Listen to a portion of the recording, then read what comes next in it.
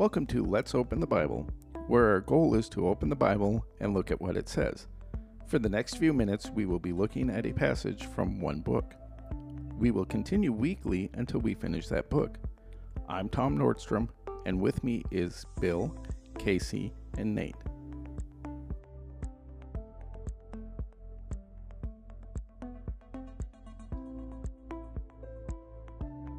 Alrighty, hello and welcome to episode number 2 of Let's Open the Bible. Today is the first official episode that we are jumping into the text, which today we're going through the book of James, and the verses we're going to focus on today are 1 through 12. Today we have Bill with us, and Bill was not with us last week whenever we all introduced ourselves, and so as we begin this podcast, we're going to let Bill kind of give us a little rundown of who he is, and how he kind of got to be where he is today. So, Bill, take it away, and then we will get started with this reading in the verses today. Okay, thank you. My name is Bill Westerberg. I grew up mostly in Huron, and I'm back now. I've been to Oklahoma Christian College, and I have also been a missionary for 12 years in the Philippines, and I've done various other things in different places. But I'm happy to be back in Huron, and I've been a Christian for over 40 years now, and I wouldn't have it any other way. Okay, so let's go ahead and get started with the reading. James chapter 1, starting in verse 1, says, James, a bondservant of God and of the Lord Jesus Christ, to the 12 tribes who are dispersed abroad, greetings. Consider it all joy, my brethren, when you encounter various trials, knowing that the testing of your faith produces endurance. And let endurance have its perfect result, that you may be perfect and complete, lacking in nothing. But if any of you lacks wisdom, let him ask of God, who gives to all men generously and without reproach, and it will be given to him. But let him ask in faith, without any doubting. For the one who doubts is like the surf of the sea, driven and tossed by the wind. For let not that man expect that he will receive anything from the Lord, being a double-minded man, unstable in all his ways. But let the brother of humble circumstances glory in his high position, and let the rich man glory in his humiliation, because like flowering grass he will pass away. For the sun rises with a scorching wind, and withers the grass, and its flower falls off, and the beauty of its appearance is destroyed. So too the rich man in the midst of his pursuits will fade away. Blessed is the man who perseveres under trial, for once he has been approved, he will receive the crown of life, which the Lord has promised to those who love him. Okay, now that we have had the reading, let's talk about the different things in this section of chapter 1. In verse 1, James identifies himself. He's the author of the book. We don't know which James this is. There were a few different ones in the Bible, and that's probably not terribly important because it's the message that is important. He's writing to the 12 tribes who are dispersed, and those would be Jews who were scattered from Jerusalem where the church began. Okay, now let's consider verses 2, 3, and 4. We have a scripture here that says we should consider it all joy when we encounter trials. One thing that I think of when I read this scripture is Romans chapter 8, verse 18. And that scripture says, For I consider that the sufferings of this present time are not worthy to be compared with the glory that is to be revealed to us. No matter what we go through here on earth, it cannot compare to the glory of heaven. It's worth it no matter what it is. And when we know that, when we understand that, we can be joyful no matter what our circumstances are. In the book of Acts, Paul and Silas were severely beaten and thrown into prison, and they were fastened into the stocks. And they were singing and praying after that. By worldly standards, that was not a place to be joyful. But once again, Paul and Silas understood the reward that is waiting for them, and so they could be joyful at that time. Now, does anyone else have anything you want to add? So I just wanted to add, verse number 2 says, My brethren, count it all joy when you fall into various trials, or consider it all joy. You know, when I was preparing for this podcast and looking at some of the commentaries and things that are out there on this matter, the word all there, I think could almost be better translated pure joy. And so we are to consider it pure joy when we fall into various trials. And, some say, how can I go through a trial and, am I supposed to just wipe a smile on my face and just continue moving on?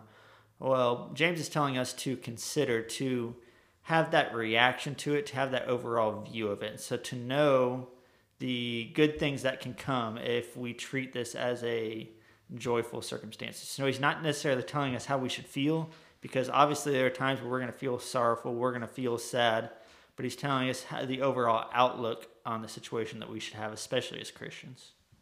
Whenever I was in school, preaching school, and we talked about this section in James, our instructor mentioned how this word consider, the beginnings of this word, or the origin of this word, has the idea of leading. And he used the illustration of like leading a horse or leading an animal.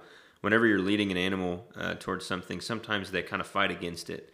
And that's the idea here, is we should be leading our minds toward that joyful attitude. Kind of what Casey is saying is it's not the natural thing to just, always be smiling whenever we just had a death in the family or heard someone is very sick. But what we should be doing, and what James is calling us to do, is not just act happy, but we can lead our minds and look at the hope of heaven that we have, and the joy that we can have from Christ. This is a big discussion, a big verse. Is having joy in trials is a huge topic that we could unpack for hours. But there's a lot packed in these few verses here of having joy in trials. But he doesn't just leave us with the idea, all right, consider it all joy and know it's going to be hard. Verse number 3 says, knowing that the testing of your faith produces patience. We know that the outcome here, what it is that we're looking for. And we're looking for patience. And then verse 4 even adds on that, but let patience have its perfect work, that you may be perfect and complete, lacking nothing. And so that's the end goal here. I know at times it seems really hard and not even possible to consider joy when you experience something sad in your life, but we're trying to have this overall outlook of joy, because as Christians, we have pure joy that awaits us in heaven, if that's where we wind up at. Okay, thank you.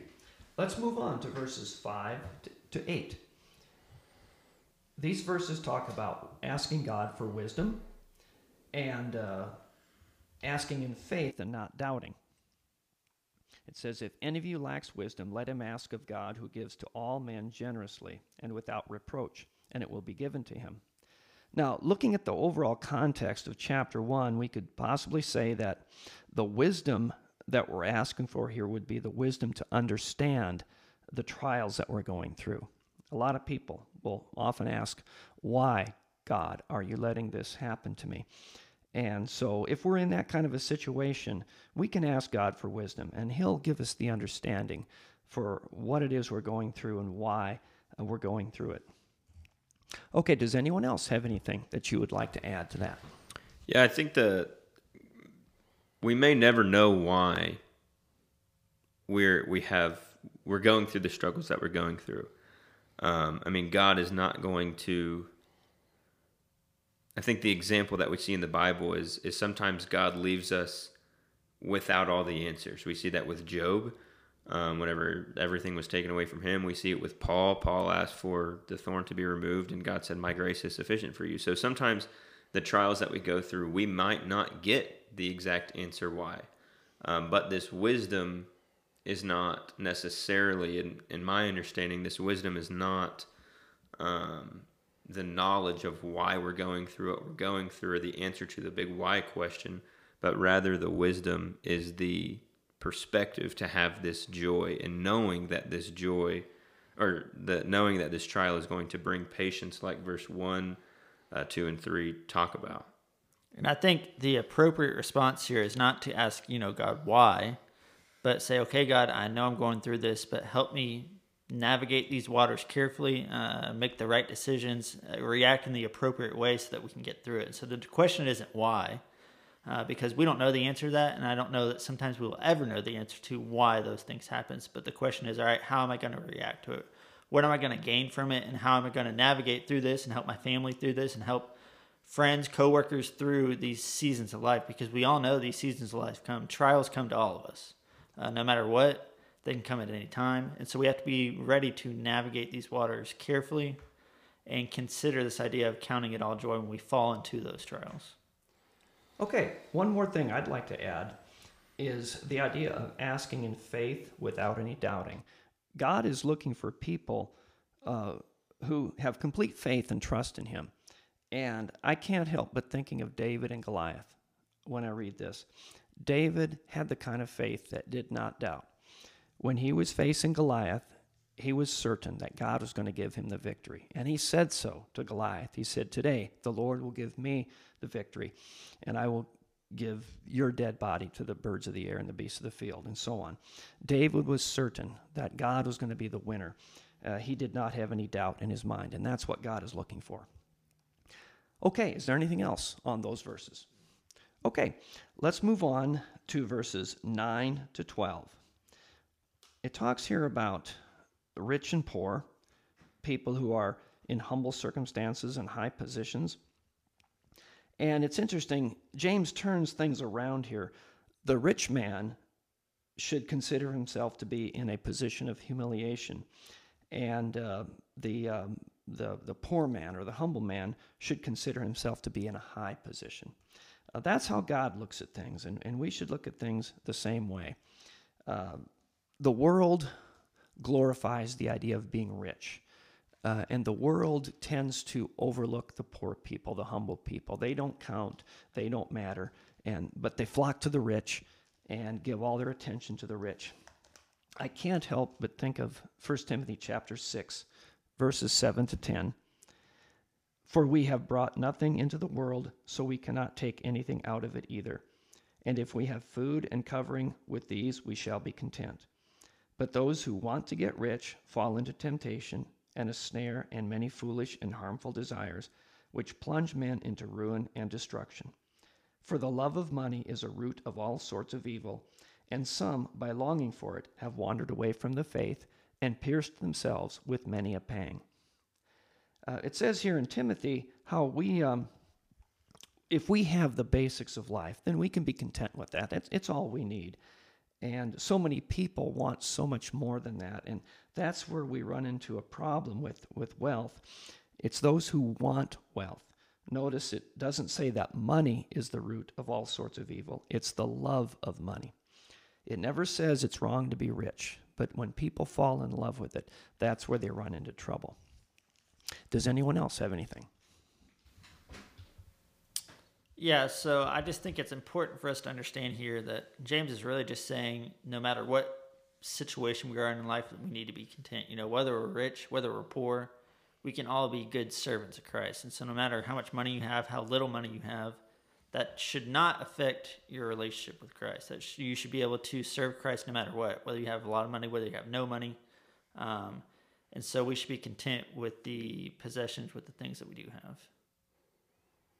My mind, I keep going back to this wisdom that we see in verse 5. I think that this wisdom is very central to the book of James. And if we even just look in these first 12 verses, we see that this idea of wisdom, and this, by the way, this wisdom has been explained to me or defined as me as being able to see how God sees. It's this godly perspective instead of this worldly perspective.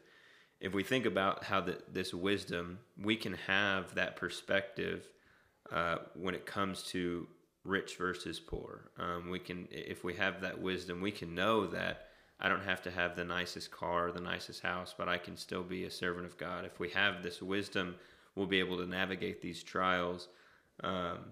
If we have this wisdom, this godly perspective, then that's going to take us so far in life. And we'll see this wisdom show up over and over and over again in James and in Christianity in general. It's this godly perspective.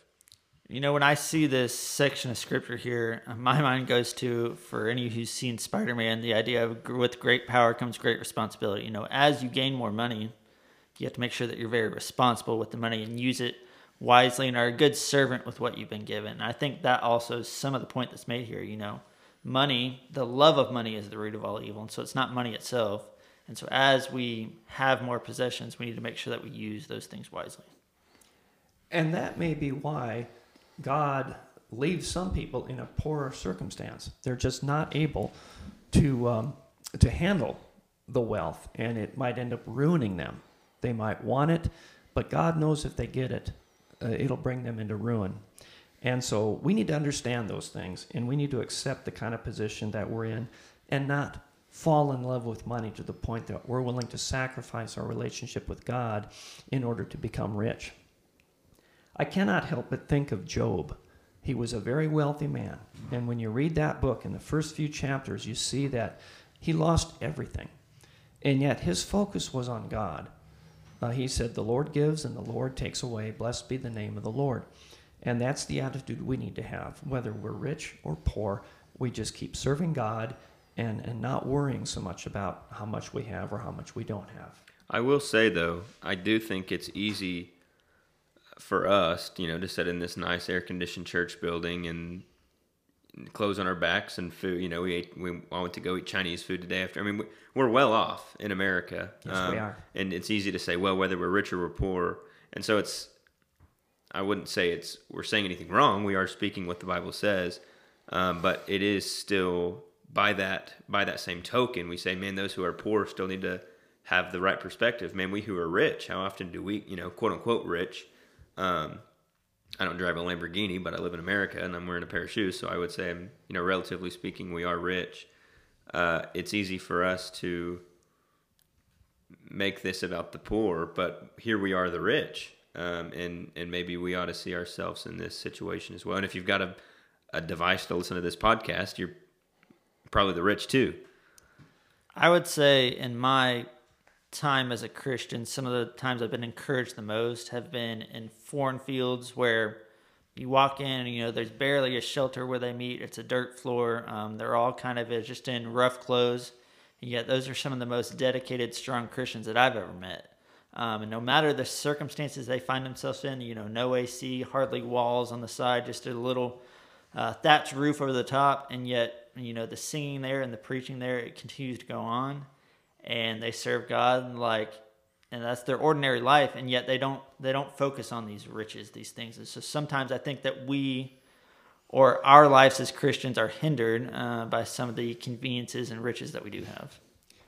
I have been in the Philippines, and what you guys just described here, the kind of circumstances that people live in, I saw that on a regular basis over there.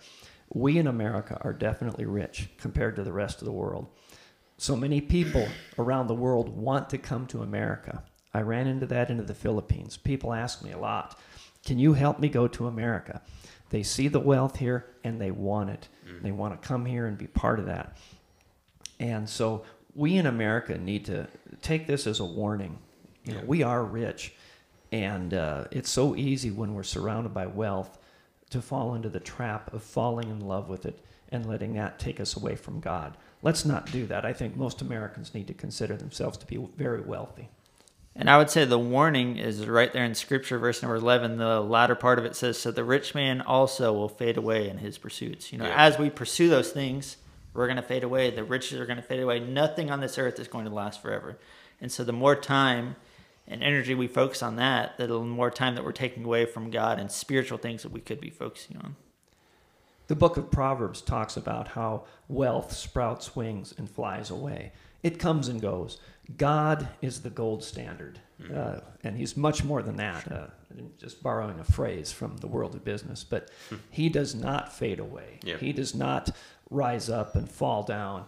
He stays constant, always dependable. Wealth cannot do that. It does not. And we need to remember that and put our trust in God. And I think we can all see the idea that wealth is not consistent. Sometimes you have a job and it pays this amount, and maybe you get a pay cut, or maybe you get a different job that doesn't pay as much, or the price of rent goes up, or the price of milk and eggs goes up. Those things do not remain consistent at all. They ebb and flow all the time, but God, like Bill said, is consistent, and that's that standard that we should hold to and live by. I come to kind of a circling all the way around to what it means for us is, maybe if you're listening and we keep talking about how, riches fade and the things that we have are not going to last, but spiritual things in God is the constant. maybe you see yourself and you feel that something's missing in your life, and you feel like God is missing, and you're just being tossed, this way and that way with the things that you have. And whenever you lose something and you don't feel like there's that constant in your life, which is God, then we want you to reach out to us. That's really what this 1 through 12 is about, is in these trials, do you have that constant, which is God, and the rich and the poor, and the ebb and the flow of riches? Do you have that constant? And if you feel that missing, then we want to help. That's what we're here for. That's what this is about. Amen. I don't have anything else. Okay. Casey, do you have anything else? No, I think that's it. And verse 12 there is at the very end. Blessed is the man who endures temptation, for when he has been approved, he will receive the crown of life, which God, the Lord has promised to those who love him. And so that's kind of the last verse here of this text. Really kind of a hinge verse, because it really gets into what we're going to cover next week. And next week when we start, we'll go ahead and bring that verse back up again. But, that's the idea of once you endure this temptation, once you endure these trials, it says, blessed is the man who does that. And the goal here is that crown of life that's here in this verse.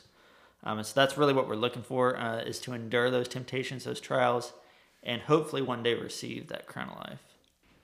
All right. Okay. Thank you for being here and being part of this. Thank you, All guys. right. Well, that was episode 2 of Let's Open the Bible. Our podcast is available on Apple Podcast, on Spotify, and also on Anchor. And so if you have any means to listen to it, we would love for you to catch up, listen to the first episode, and stay tuned for more.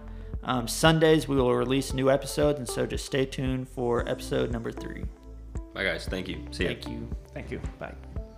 Thank you for joining us for today's episode of the Let's Open the Bible podcast. If you have any questions, want to talk about the next steps in your faith journey, or are interested in receiving our daily Bible verse which corresponds to the content of this podcast, feel free to reach out to openthebible2022@gmail.com. We hope you'll join us next week as we continue our study together. Have a great day.